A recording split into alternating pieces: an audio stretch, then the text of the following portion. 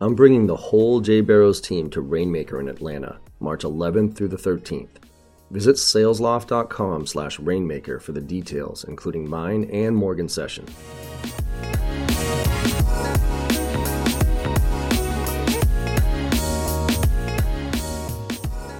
Welcome to Make It Happen Mondays. This is John Barrows. Hopefully you all had a fantastic weekend. I'd love to introduce my guest today because I'm really looking forward to this conversation of perception, reality, and sales and doing what you're supposed to do versus what you should do. I'd like to introduce Melanie. So Melanie from Speckit. So I want to introduce everybody of where you're coming from. Hi, everyone. I'm Melanie. I'm the CEO and co-founder of Speckit. Speckit is a just-in-time learning solution that embeds your knowledge and training when and where your employees need it. And it was really created from my own experience managing Salesforce and managing business operations at a fast-growing startup. And we really had a lot of challenges around, data quality and training and onboarding. And the root of the problem was that, our training couldn't keep up. Salesforce was constantly changing. And so we didn't have a way to easily update our manuals and our PDFs and LMS. And then our, sales folks wanted to focus on selling and meeting their lofty goals. And unfortunately, all the training was, in an email somewhere or external to their workflows. So it was really built around those challenges I had. I love it. And I mean, you and I could have a much bigger conversation, I think, about just-in-time learning and where that whole thing is, because we're in lockstep on that. But I think what really struck me about this conversation that we're going to have is your journey to being a CEO and kind of, and being that lead salesperson that every CEO needs to be, and the perception versus the reality of it. Right. So talk to me a little bit about, before we were jumping on board here, you kind of said you launched Speckit at Dreamforce this past year. Yeah. So talk me through that journey. Well, actually, let me back up a little bit. Why just start it? You said you started it, but you went from, was it Realty Share? Yeah. Realty Shares to Speckit. And what was the impetus for that? Like, you wanted to, all right, you were a chief of staff there, right? Yeah. And first of all, I'm always curious on what makes people decide to start their own business. What was that driver? Was it like you saw an opportunity or you had an itch to do something? That's a great question, because I feel, when you talk to a lot of entrepreneurs, a lot of them always knew that they wanted to start a company. Yep. And that wasn't really part of the story and vision. I always saw myself, eventually kind of climbing the corporate ladder and being in some sort of leadership position. But I think the desire to start a company started after working at a number of startups. I worked at a technology company right when cannabis got legalized in Colorado, and that was really exciting, getting my toes wet there. And then when I moved to San Francisco and worked for Realty Shares, I joined when it was super early on, around 15 employees. And the best analogy that I've heard someone else say about startups is that it's really playing a game of chutes and ladders. What's so unique about Silicon Valley is that you're not growing steadily within the company. If you take whatever opportunity comes your way, if you show initiative, the great thing about startups is there's a whole lot of problems to solve, right? There's no process in place. You're constantly hiring. Everything's constantly changing as your business evolves, and you're really learning by doing. And, I kind of took the approach where I'm just going to take whatever comes my way. I'm happy to raise my hand whenever there was a problem to solve. And through that, I really, got excited about, or got in that mindset of constantly identifying opportunities to solve. And the biggest one was obviously around that training issue that was pretty constant for us. And so that's when, I started really thinking through, what would this ideal solution look like? Because I'd spent a lot of time, in business operations evaluating solutions like that. So I'd spent a lot of time seeing what was currently out there and then envisioning what I would want out of the ideal solution. And it was only when my now co-founder, Zari, I pulled her aside. She's a rock star product manager at the company. I was like, hey, you've seen this problem from the technology side and of the company. I've seen it from the end user side. Let's spend a little bit of time just not anything serious, just playing around with the ideation. And as soon as, she's like, hey, I'm not going to spend any time on this unless we do it right. Let's start doing surveys. Let's get out there. Let's read competitive app reviews, identify the weaknesses there. And so it was after doing quite a bit of research and realizing it wasn't just our problem we were solving. There was a bigger problem to solve. We were like, hey, let's do something about this. I love it. And did you get funding or did you bootstrap this from the start? Yeah. So Zara and I were along the same mindset where we didn't want to bring on funding until we were clear that we'd identified not only the right problem to solve, but the right solution as well. So we did invest both personally, and not take a salary for quite a bit of time. And then we took on a bit of angel funding, because the reality is, when you're building a software, there's a lot of upfront costs from a development standpoint. There's marketing as well. In order for us to do Dreamforce, that's a pretty penny there. So we did take on some angel investment, and now we're starting to think about, what's next from that standpoint. I love it. So like I said, I always love the journey into entrepreneurship, because it's either you had it, like I never knew I had it in me until I was introduced to it. And I'm like, wait a minute, I like this a lot better than that. So I'm going to go do that no matter what. Right. Cool. So you started this out, you hit Dreamforce. And I think this is what really struck me about when we were talking was, it's still, as somebody who's been in sales for 22 years. Okay. Yeah. I've been selling now 23. The switch, I still get people saying we need to switch to solution sales. Now, solution sales came out back in the 90s or something like that, or the 80s, where it was like, hey, stop the product pitch and really solution sell, where you ask the questions and then you deliver what the client's asking for, right? But there's still a massive group of people, and I think it comes from perception reality, that think the product is what sells. So could you help me understand kind of your perception of how you thought you needed to sell going into Dreamforce, and then the reality of what you got hit with? Yeah, absolutely. So Dreamforce was our big launch pad. We went all in, because my mentality was, well, if we don't do it this year, then we have to wait for another year. And because our product was focused on Salesforce, that was just the natural launching pad. And it was a great experience for us. We got a ton of interest, people walking by. Dreamforce is just exceptional from that standpoint. You actually get to speak directly to the decision makers, which I've now learned is a lot harder than most people think. And so it was exciting, because after Dreamforce, we had a ton of leads, and we'd actually done demos for almost everyone, because our sales team was so small. I said, we don't have time to follow up with all these people that we just got random business cards from. I need someone to have at least seen 10 seconds of the product, so that they at least know how to differentiate, my email from the 30 emails that are going to follow after Dreamforce. And it was great. We got a ton of demo requests, and I got really excited because I was so busy, right? It was finally, we were getting our pipeline filled, and I was doing, on Sundays, 8 to 10 demos a day, which, sounds great.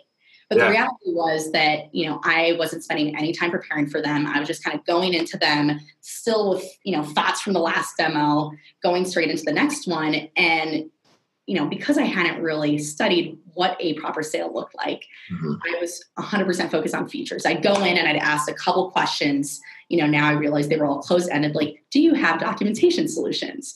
Do you have training problems? All yes, no answers, more so to check the box that I'd asked a few discovery questions, rather than actually getting to the root of, well, why are they interested? Is it because of onboarding? Is it because of training? Is it change?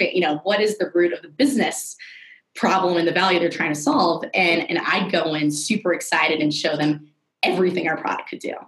Because, my mindset was, well, if they see every single feature and all the different things and all the different problems we can solve, it's going to be an easy sell. And the reality was quite different, because, one of the issues is we had two very different audiences. One was more technical, one was more, sales and learning. And I was selling the same pitch to both. and everything from the words I was choosing to the stories that, I in reality wasn't telling, but every example I was giving was trying to meet this kind of general use case, rather than being very specific to the value that particular individual wanted. After about a month of doing that and not really seeing any tangible results, I wasn't doing the proper follow-ups. There's a ton of things I was doing all wrong. From a selling perspective, not sending follow-up meetings. I finally was kind of at a breaking point, because I was exhausted. I felt like I'd been doing so much, but not really seeing the results to show for it. And the conversations I was having weren't really getting to that next level. And so I decided to go to the Sales 3.0 conference, and, for two reasons. One, the audience was mostly sales and sales operations folks. So I figured, well, this might be a really good way to kind of understand their thought process, and have some just real conversations with folks. But the other one is just to learn. I finally came to the realization of how much I had to learn about selling, right? It wasn't something that I could just wing and pick up. And one of the first, opening keynote talked about, they'd done this big survey of sales folks, and they'd identified the weakest group, and the highest correlating factor amongst all of them was the desire to be liked. That was the one thing that prevented them from, following up properly, right? Because you don't want to be imposing. And that was definitely something I was doing. If someone had expressed interest, they thought that, they said they liked it. I'd follow up once, and then I didn't want to intrude on their busy day, right? I figured, when they're interested, they'll come back. And I wasn't asking the hard questions. I wasn't getting to the point of, not only is this something that they like and that they're willing to see a demo for, but is this something that they're willing to prioritize, that they're willing to allocate budget to? And a really interesting moment happened when I was standing at a high top table surrounded by, 6 men in their like 40s, CEOs or kind of experts in the sales space. And they were all talking, and I was, trying to fit in and really, take part in the conversation.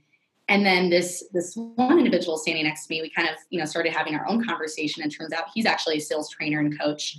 And he asked me a very unique question, which was, when you're in the sales process, what energy do you lead with? Do you lead with your masculine or feminine energy?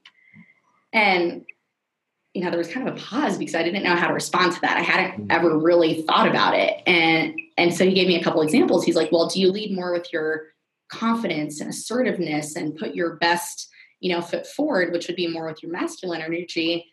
I was like, well, yeah, I guess that's what I've been trying to do, trying to fit into what the mold of a CEO selling to an enterprise looks like.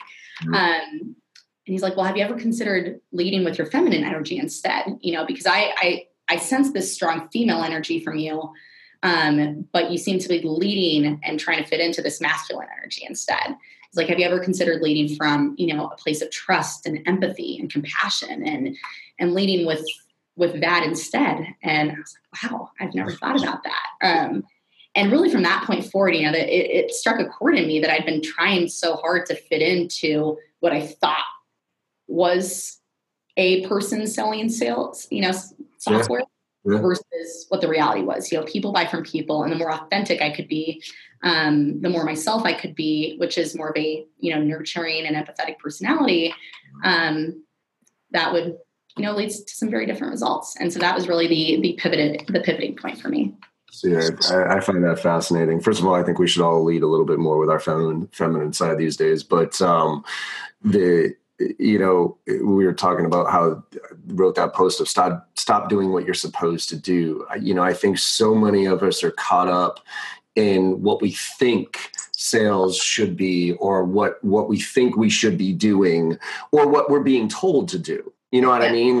And I know, look, as a young sales rep, for me, for some reason, I've always kind of had that inner pushback of, if I didn't think it ever made sense, I never had a problem saying it. It's like, I don't know, have you read Challenger Sale yet?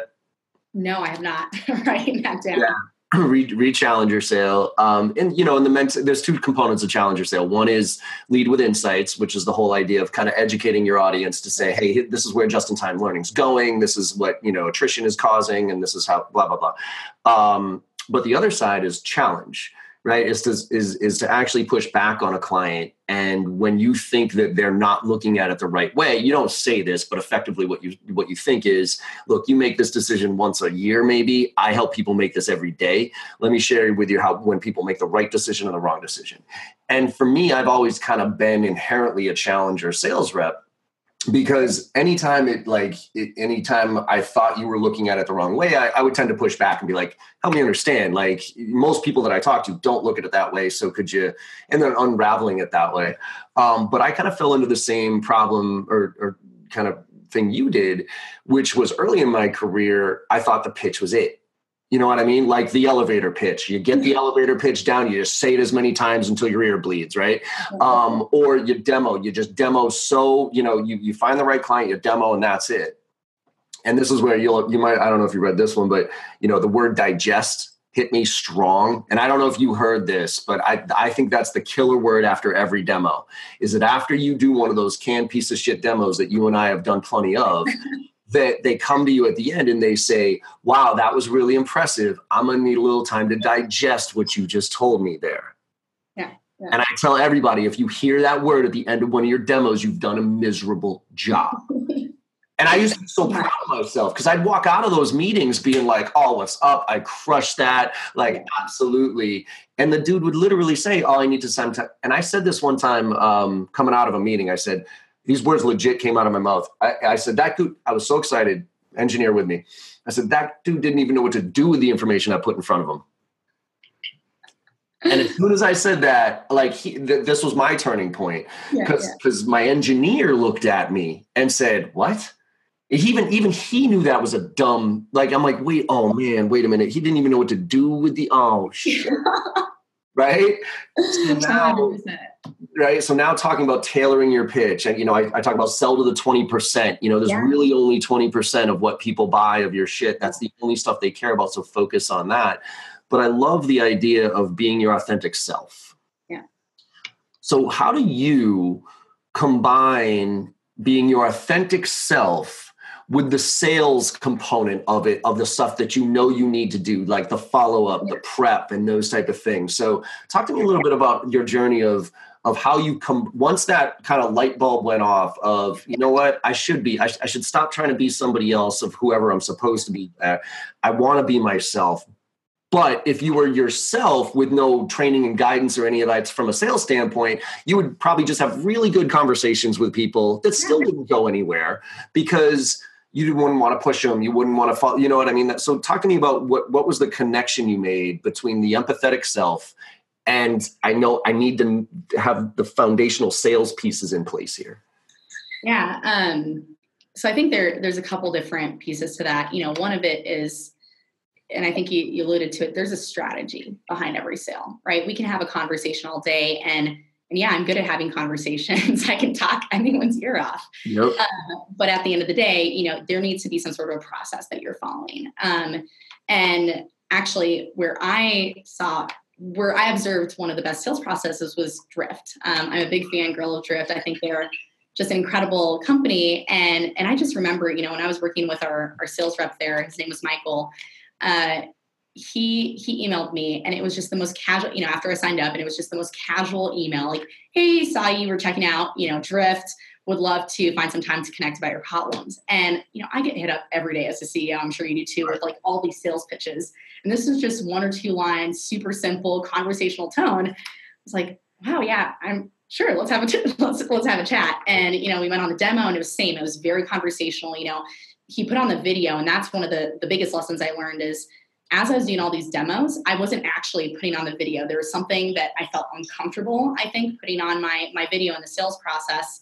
And so I wasn't seeing who I was speaking to either. I could go off their LinkedIn profile, but if you look at my LinkedIn profile, I've got my arms crossed, I'm kind of in this, badass, tech pose, when in reality, I'm more of a jokester. And so I wasn't really building that authentic relationship at the start where, when you smile with someone and you see that authentic smile, you already break down those barriers that are just so hard to do over the phone, no matter how crafted your pitch is, how good those questions are that you're asking. And honestly, that's one of my strengths. So it was after going through that sales process, and what they did really well, is there was clearly a sales process they were following. After a demo, he sent me this personalized video of Drift with my logo. I was like, wow, this is really cool.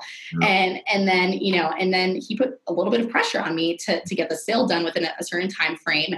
But I was bought in. I wasn't just bought into the product, but I was bought into like that sales process that I was part of, that relationship that I'd been building. And anyway, that strung another chord with me of going back and looking at the emails I was sending after emails, which was, again, I'd use some, default yes or templates. Like, here's what we talked about today. Here are the 3 features that we agreed would add value to your business. Yeah. And here are the, the questions that you had. And, and I was following these very strict templates, and I'm like, do these things even work? Like, is that what people really want us to recap? Because I'm pretty sure we were both there for the same conversation. They remember what features I showed them that add value, and it's not to say that you shouldn't reinforce what you went over in the demo, but but taking a much more conversational approach, at it and adding smiley faces if there was something that made me smile, and, exclamation marks where, I used to go back and almost erase that natural tone that I was using in emails. Whereas here I just, okay, let me just roll it off my tongue, not use these like preset templates as much and just be a little bit more authentic. And I started seeing some real results from there. I love it. Yeah. I mean, I think that I call that, catching your sales groove is when like you go from trying to be something that you hear, you know what I mean? Like, okay, I need to be this. This is my template. This is my pitch. And then there's that moment where you kind of wake up a little bit, and it's when you stop pitching your solutions and you start having conversations about your solutions, and to your point, Drift, natural conversation, like that's their whole ethos, right? Is that they try to change marketing from landing page, submit a form, let me call you with a templated response to, hey, it looks like you're interested. Let's have a conversation about this. Yeah. But without structure, a lot of that goes, a lot of that good conversation tends to fall on deaf ears, or at least not get followed through on, because like you have that really good initial vibe, but it's almost like, I had an engineer who I used to work with, and he said to me, he goes, after I left my company, he goes, John, he's like, I think I want to be, he was a CTO. He was my CTO of my first startup. And he was great in front of the client. And so after I left, he goes, John, I think I've reached my peak as a CTO of a small business from an earnings standpoint. He's like, I really think I could be a great sales engineer and take my career to a whole nother level. I'm like, oh man, I think you'd be fantastic, I know you'd be fantastic as a sales engineer. And then he goes, because I think if I were to just get a bunch of people, get people to set me up on meetings and then do the follow-up afterwards, I think I'd be fantastic in sales. And I was like, yeah. I'm like, so would everybody else, my friend. Like what you're seeing in that moment, in that meeting, I'm not saying it's easy. I'm saying it literally is the easiest part of the sale, is having the conversation with the client. It's everything you do to get that conversation and everything you got to do to now follow up on that conversation. So yeah, absolutely. So that switch is a palpable one. And you, like you said, you start to see noticeable results when you make that shift from pitching to having a conversation. Yeah. And part of it too, just to point out, it wasn't like I just, observed these two instances and all of a sudden made this shift and it just all started happening naturally. One of the big commitments I made was to actually studying sales. And, I always loved school. I studied finance and accounting undergrad, which is pretty much irrelevant now. Yeah. But that was the one thing that I knew I was good at, just investing time and really learning and looking at it more as something I was studying versus just this thing I was doing on the side. And so I started taking e-learning courses and reading every blog out there. I recently started listening to your podcast, which has some amazing, like very specific topics like the questioning process or the preparation, and realizing that, wow, there is some very, very simple tactics that you can put in place to just be that much more prepared before a meeting, such as writing down 3 questions beforehand that are very pertinent to them, right? So that you're not just, like you said, having a conversation that is great, you establish that bond, but at the end, you don't really leave that true value. So I think that's a big piece to point out, especially for folks like myself that might be transitioning from a different industry or might be transitioning from a different role, like the example you just gave from engineering to sales. Of course, some people just have it naturally in them. There's that EQ component, yep. But understanding that, actually investing that time and studying it and reading as much as you can is really what has helped me the most, I'd say. Yeah, it's I'm actually somewhat encouraged right now that back when I graduated college, there was no sales. You couldn't get your degree in sales, period. 5-6 years ago, there was about 20 or 30 universities. Now there's about 70. So you're starting to see sales become a profession that is educated, but historically it's been the default profession, which is why we all make it up as we go. And we have this perception based on movies like Glengarry Glen Ross, Wolf of Wall Street, and all that shit, that is what sales is, which I think, deters a lot of people from even getting into it. And unfortunately, is a perception we have to break down when we as sales professionals are having conversations with clients, because that is their perception of us. And the easiest way to break that perception is by doing your fucking homework, you know what I mean? And not pitching your shit, because at the end of the day, they don't care about you. They care about them, right? So I love it. And actually, just you might. So I'm excited about this, by the way, to try to address the lack of education in sales and get people introduced to it early. I'm actually I'm finally writing a book. Everybody's like, "Oh, when are you going to write your book?" Wow. But it's not going to be a book that everybody is used to as far as sales. It's because what am I going to write that hasn't been written, right? And I'm kind of a hypocrite, even though I love learning. I don't really like reading all that much, especially books. I think most books are full of shit. But I'm writing a book. It's a children's book, and it's called "I Want to Be in Sales When I Grow Up." And it's based on my daughter. It's based on my daughter, who I want to get more women into. I want to help more women get into sales. Yeah. It's her journey of selling Girl Scout cookies, and it's about like learning the fundamentals really, really early. So I'm super amped to get that thing up. That's amazing. Yeah, that's great, and that's amazing. Yeah, I think getting, especially women, from an early age in the mindset, and that's goes back to STEM as well. Like there's still despite the I think equality going on, which is absolutely amazing. I think we've made great strides overall, specifically in the United States.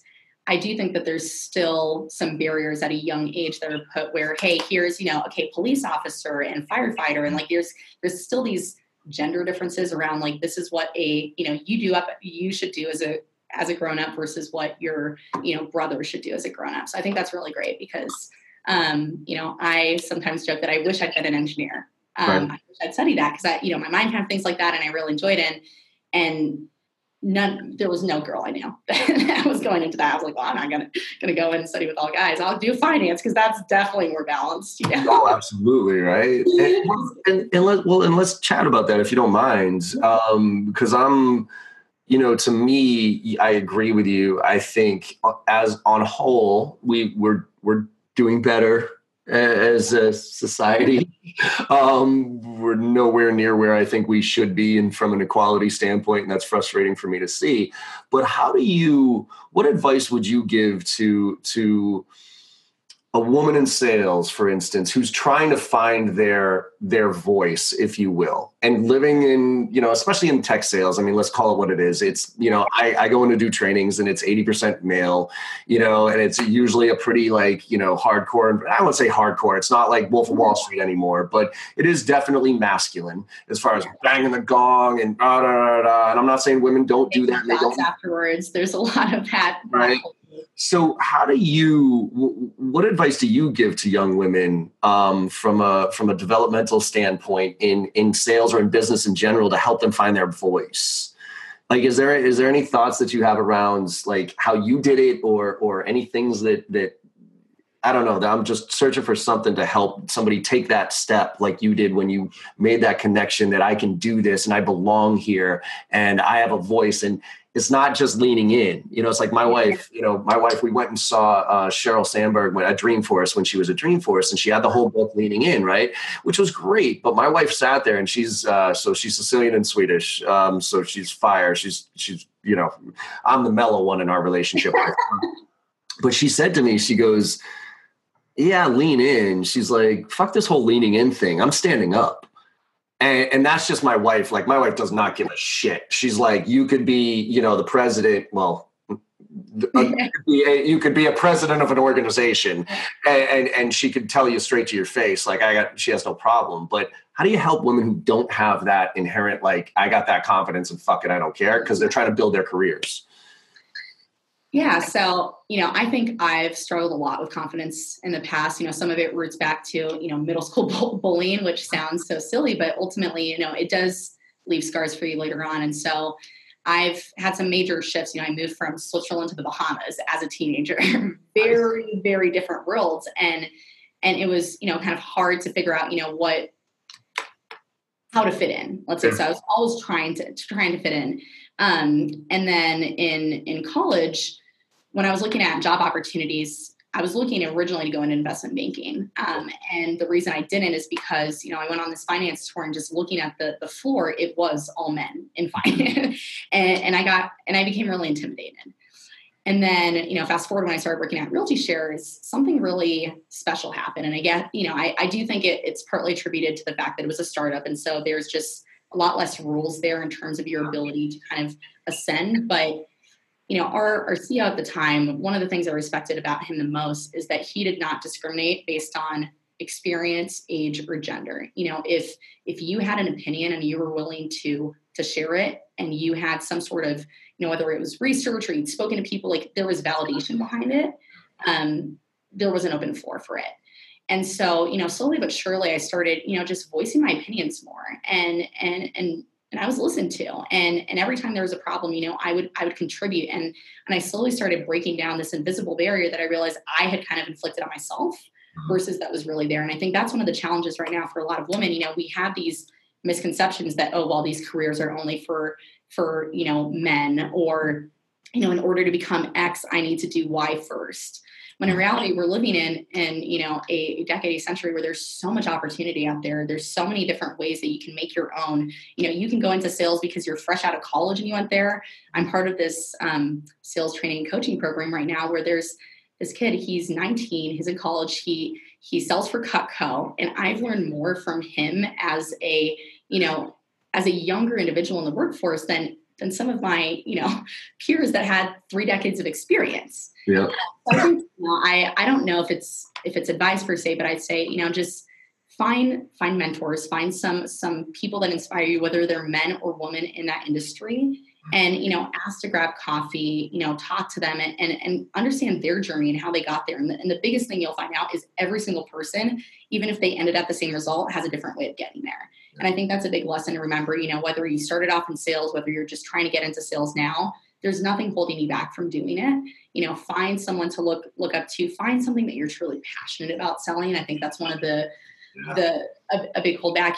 I could go into selling lead pipes. I could probably, I could spend a lot of time, a lot of investment into it, but, is that something that's going to fulfill me day in and day out? Probably not. Right. So find something that you're truly passionate about and find some mentors to look up to, because ultimately, we're living in a world where there are still barriers, but they're a lot less than they used to be. And it's up to us to really break those barriers further and show that there is a place in sales for women, and that there is a place for that more female energy that many actually, I'm seeing a lot more men adopt, like you said, the empathetic nature, that trust, and like leading with that versus leading with like, hey, let me show you why this is going to be such an amazing product. And I think they'll see more opportunity than you'd expect. Nah, I think you're right. Have you seen the Gillette commercial? No. Did it play yesterday? It wasn't on the Super Bowl. This was about a month ago, and it's a big, go look on it after this. It's like what a real man is.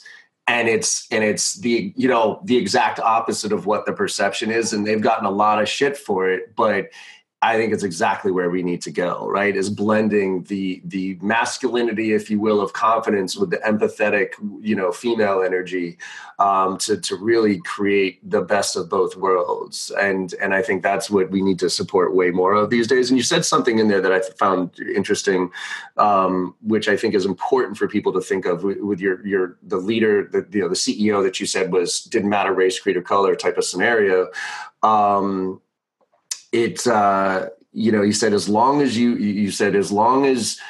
if you had an opinion, share it, as long as you could back it up with some data, with some facts. Yeah. And I think that's critical for anybody out there, men or women. We need to a certain degree, it's almost like you want to take the emotion out of it, but also keep it in a different way. Like, it's like forecast reviews. I used to call forecast reviews story time, right? Which is because they were all a bunch of stories. And I wouldn't let my reps use the words feel or think in the conversation.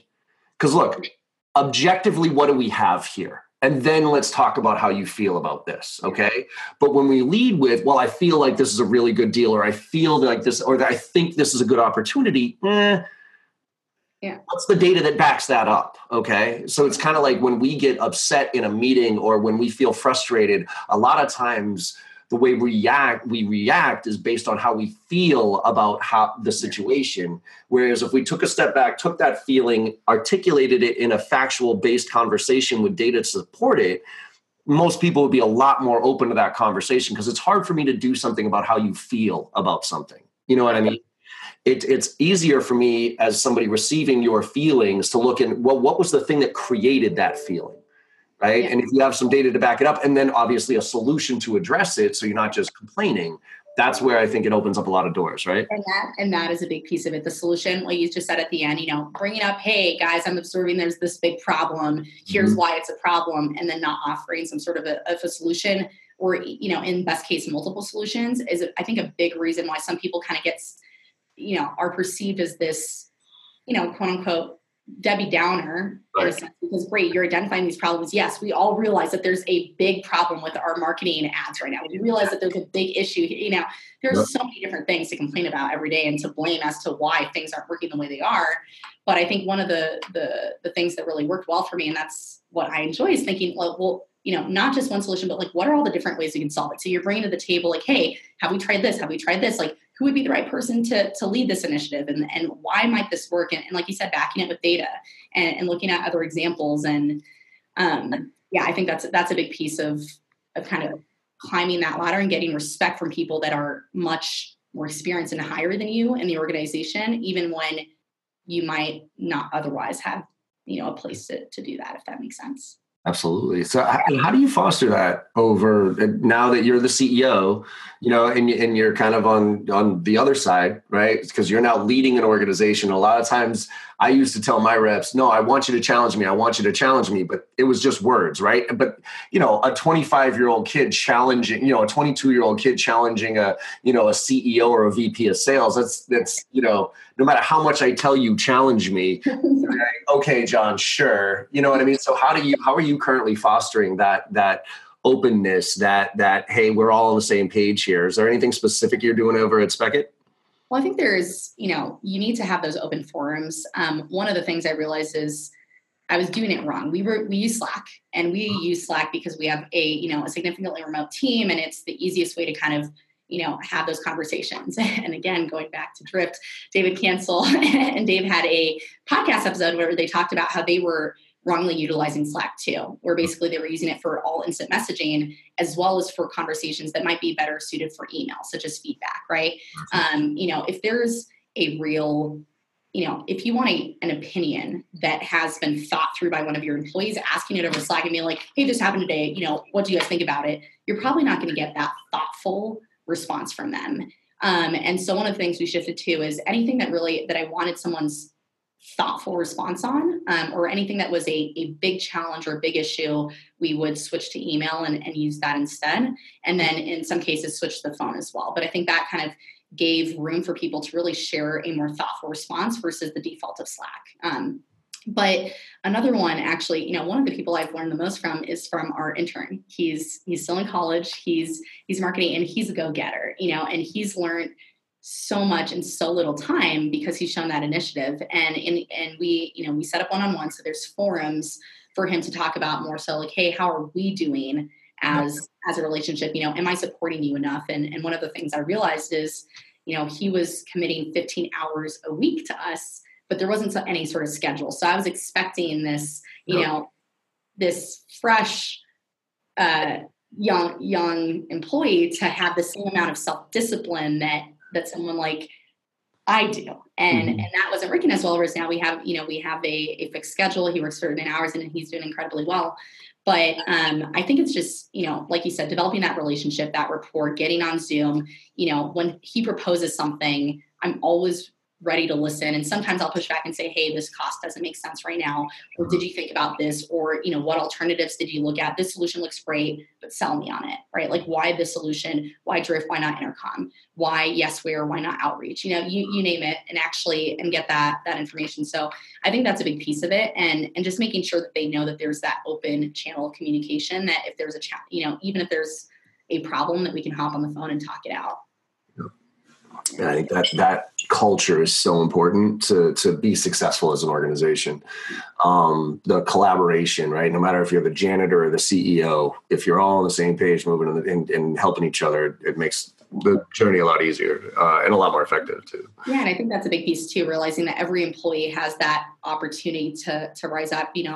At our last organization, seeing how different people kind of morphed into their ideal role, we saw a ton of, obviously, vertical shifts, but horizontal shifts as well, from people shifting, like you said, from an engineer to sales. And I think every career the reality is tenure is decreasing, right? People are shifting jobs more and more. Remote work is opening more opportunities. To keep those employees, like they need to have a greater purpose than just going in and selling every day or going in and building product, right? No matter how passionate they are, they need to feel like they're part of something bigger than that. And I think the biggest way to do that is to, hey, here's this random challenge. You're not part of it at all, but like, let's just think through it. Let's go to the whiteboards and think through why did this client respond this way? Or why did this customer support issue stand up?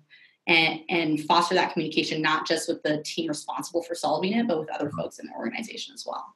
Yeah, I mean, I always say you cannot, as a leader, you can't get anybody to do more than their job unless you paint a vision, right? If they don't understand where you're going and how they fit in and that type of stuff, they're just going to do what they're being asked of, which is fine in some cases. You know what I mean? Sometimes you just need, at a certain size of an organization, you just need people to do their job.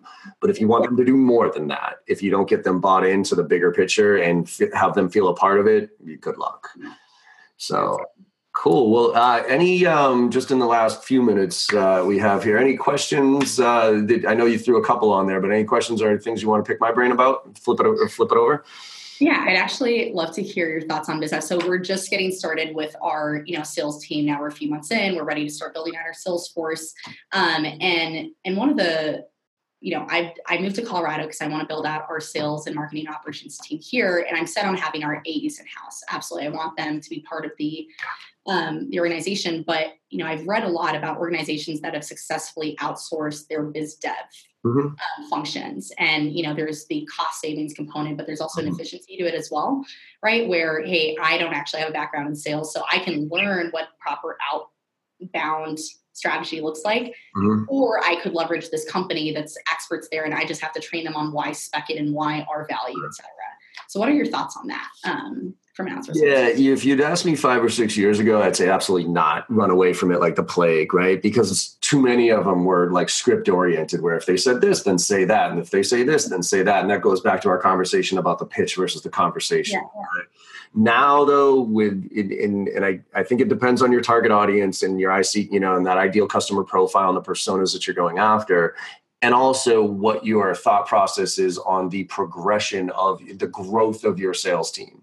Because the benefit of that segmentation is that you bring people in young, if you will, you get them, making calls and that type of stuff. And then they evolve into an AE that is a fully rounded AE and that type of thing. But to your point earlier about so many people have so many different jobs these days and they're bouncing around all over the place, you really can't count on one sales rep to, be with you for 6-7 years until they produce like that. Ooh, there's that enterprise AE that I'm talking about, right? So I think it's a lot more viable these days. I would look at it as a little bit of and what I'm seeing at least right now with the artificial intelligence, because if you want to see the debate on this one, by the way. Oh, I read it.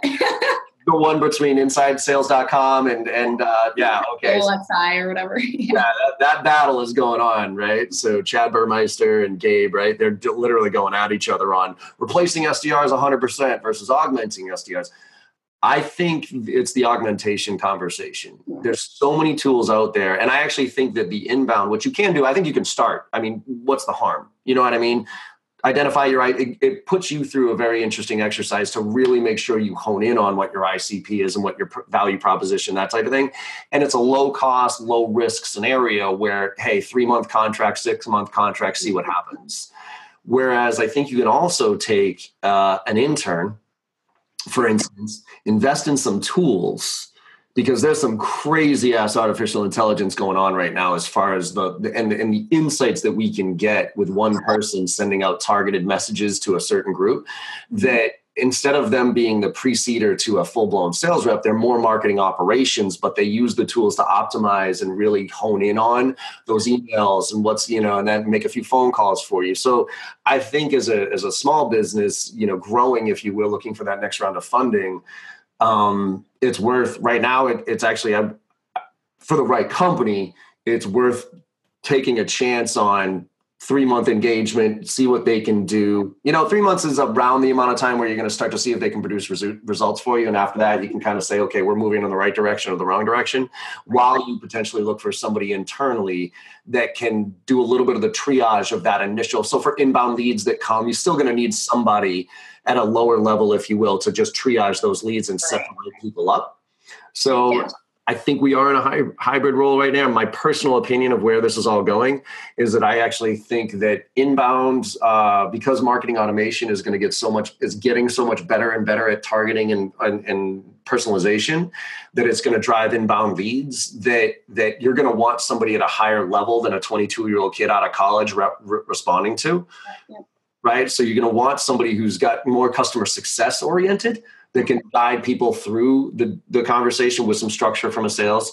Whereas the outbound cold call, that's still going to be the entree, but I actually think we're going to move back to more of the fully vetted, full cycle sales rep. So inside sales, but they have to find their own business, meet with their clients and close their business into a certain territory. So that's kind of where I'm seeing the evolution go, is that the traditional SDR right now is moving under marketing and operations, whereas sales is going to be more of an inside sales function with a bunch of tools and a bunch of resources, but they're going to manage their whole book. So yeah, I think that's a really good point. And you also brought up the customer success component, which I think is interesting, because we're seeing, a lot of organizations now, it used to be called customer support. Now it's called customer success. Actually, one of our advisors, Nicole, she's an expert in client experience, and she's seen a big shift too, where companies are investing more and more in customer success, because when it comes to acquiring a customer for the first time, you put so much effort into that marketing and that sales process, and there's just such a heavy cost associated with it. But when you think of the lifetime value of that customer and keeping them as a customer in a increasingly competitive market, right, where there's new tools, especially with the rate of technology, our solution might be the latest and greatest now, but in 5 years from now, it's going to feel like a dinosaur solution, right? So it's going to be up to us to innovate, but the reality is, how can we invest in that ongoing customer experience and not think of it as, oh, this is a support role, right? But instead, this is a continuous sales process. Like, I am investing my time, my energy, and that's definitely something that we've adopted. And I think we're going to start seeing a big shift as well in more organizations, where the balance between, at our last company, we had a couple support people and a huge sales force. Yep. I think we're going to start seeing those equalize a little bit more, because companies are shifting to that long-term relationship with that company, but also with that person. Because going back to what you were saying earlier, like, people are shifting jobs all the time. That investment you're making in that individual is not just for that company, right? Because this has already happened to us. 3 months into the conversation, that person's on to the next company, right? But all of a sudden, if you invest the right amount of time into developing that relationship, that might be 2 deals you get out of it, because even if that first deal wasn't, the ideal time, now this next one is. And so really focusing on that customer success and that ongoing relationship, not just with the business, but with that individual. Like, hey, what are some other challenges? Like, do you want to brainstorm? Like, how can we help you solve this further? I think is going to really differentiate some of these organizations from others. Oh, 100%. And I'm seeing it just on my end from a training. I'm seeing so many more clients pulling in customer success to their sales training. And it's funny, because customer success gets into customer success because they don't want to be in sales. And now they're all being asked to sell, right? Yeah.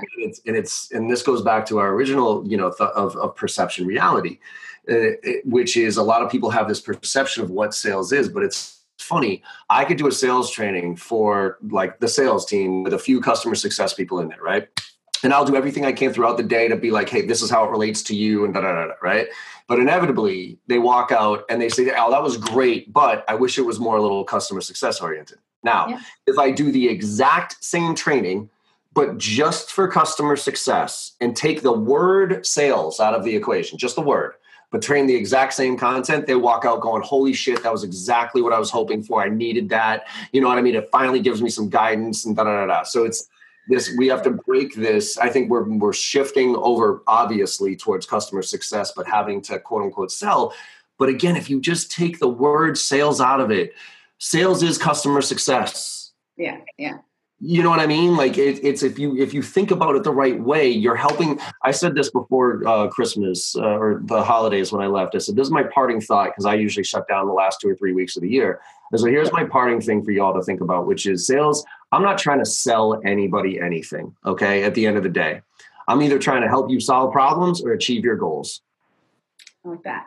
Those are the two things I'm trying to do. And if I can't help you solve your problems or your problems aren't big enough and your goals aren't aggressive enough, let's stop talking, because the likelihood of us doing business together is not going to be high if your goals aren't big enough and I can't help you get there, your problems aren't big enough and I can't help you solve them. Yeah. And think of it as a long game too, right? Because I think sometimes like one of the issues I was having is we were trying to get, X amount of revenue in X amount of time. And so I was so focused on meeting that goal that I was taking a much more short-term approach towards that sales process where, as soon as I did start following up, I was almost following up too aggressively, like, hey, have you heard back yet? And being pushy simply because I had my own personal incentives. And that was taken away from me really thinking of what was best for the customer. Like, what does that client need? Like, why does this quarter maybe not make sense for them from an implementation standpoint? Why should we focus on next quarter instead? Mm-hmm. And I think that comes from, again, thinking more like long-term with that client and thinking, well, hopefully your pipeline's abundant enough that you're not, so short-sighted that you're focused on that immediate, that one client is going to be the death to your goal. Mm-hmm. But really focusing on, what's best for the client and ensuring that you're thinking long-term for them and what's going to lead to a successful relationship versus you meeting that short-term quota that you set as an organization. Yeah, I mean, you just kind of hit on the last point, which is, prospecting, right? The pipeline. If there's anybody out there listening, at the one skill you can get great at throughout your entire career, it's always prospect, always network, so that you can have a big fat pipeline, because a big fat pipeline solves every other problem. It's negotiation, because you put yourself in a position where you want their business, you don't need it. Yeah. And when you want it, you sell the right way. When you need it, you do some shady shit. So that's why I'd just keep prospecting. Even if your pipeline is full, keep doing it, because it puts you in a much better position to sell the right way. Yeah. Right? So awesome. Any other questions or comments before we wrap things up? No, I think it was great chatting with you. I'm excited. I've learned so much preparing for this podcast too. I probably listened to 25 episodes to make it happen in the last week. So a very concentrated amount. And it's been fascinating, especially not coming from a sales background. I think for anyone listening, if this is your first time, because I sent you the link to go listen to it, put the time in, whether you're from a sales background or not. I think there's just a lot of wisdom there. Like you said, a lot of tactic, advice, not just for sales folks, but for leaders as well. Just keep it up, because it's been really, really helpful to me. I appreciate that, Melanie. I appreciate this conversation. I love what you're doing.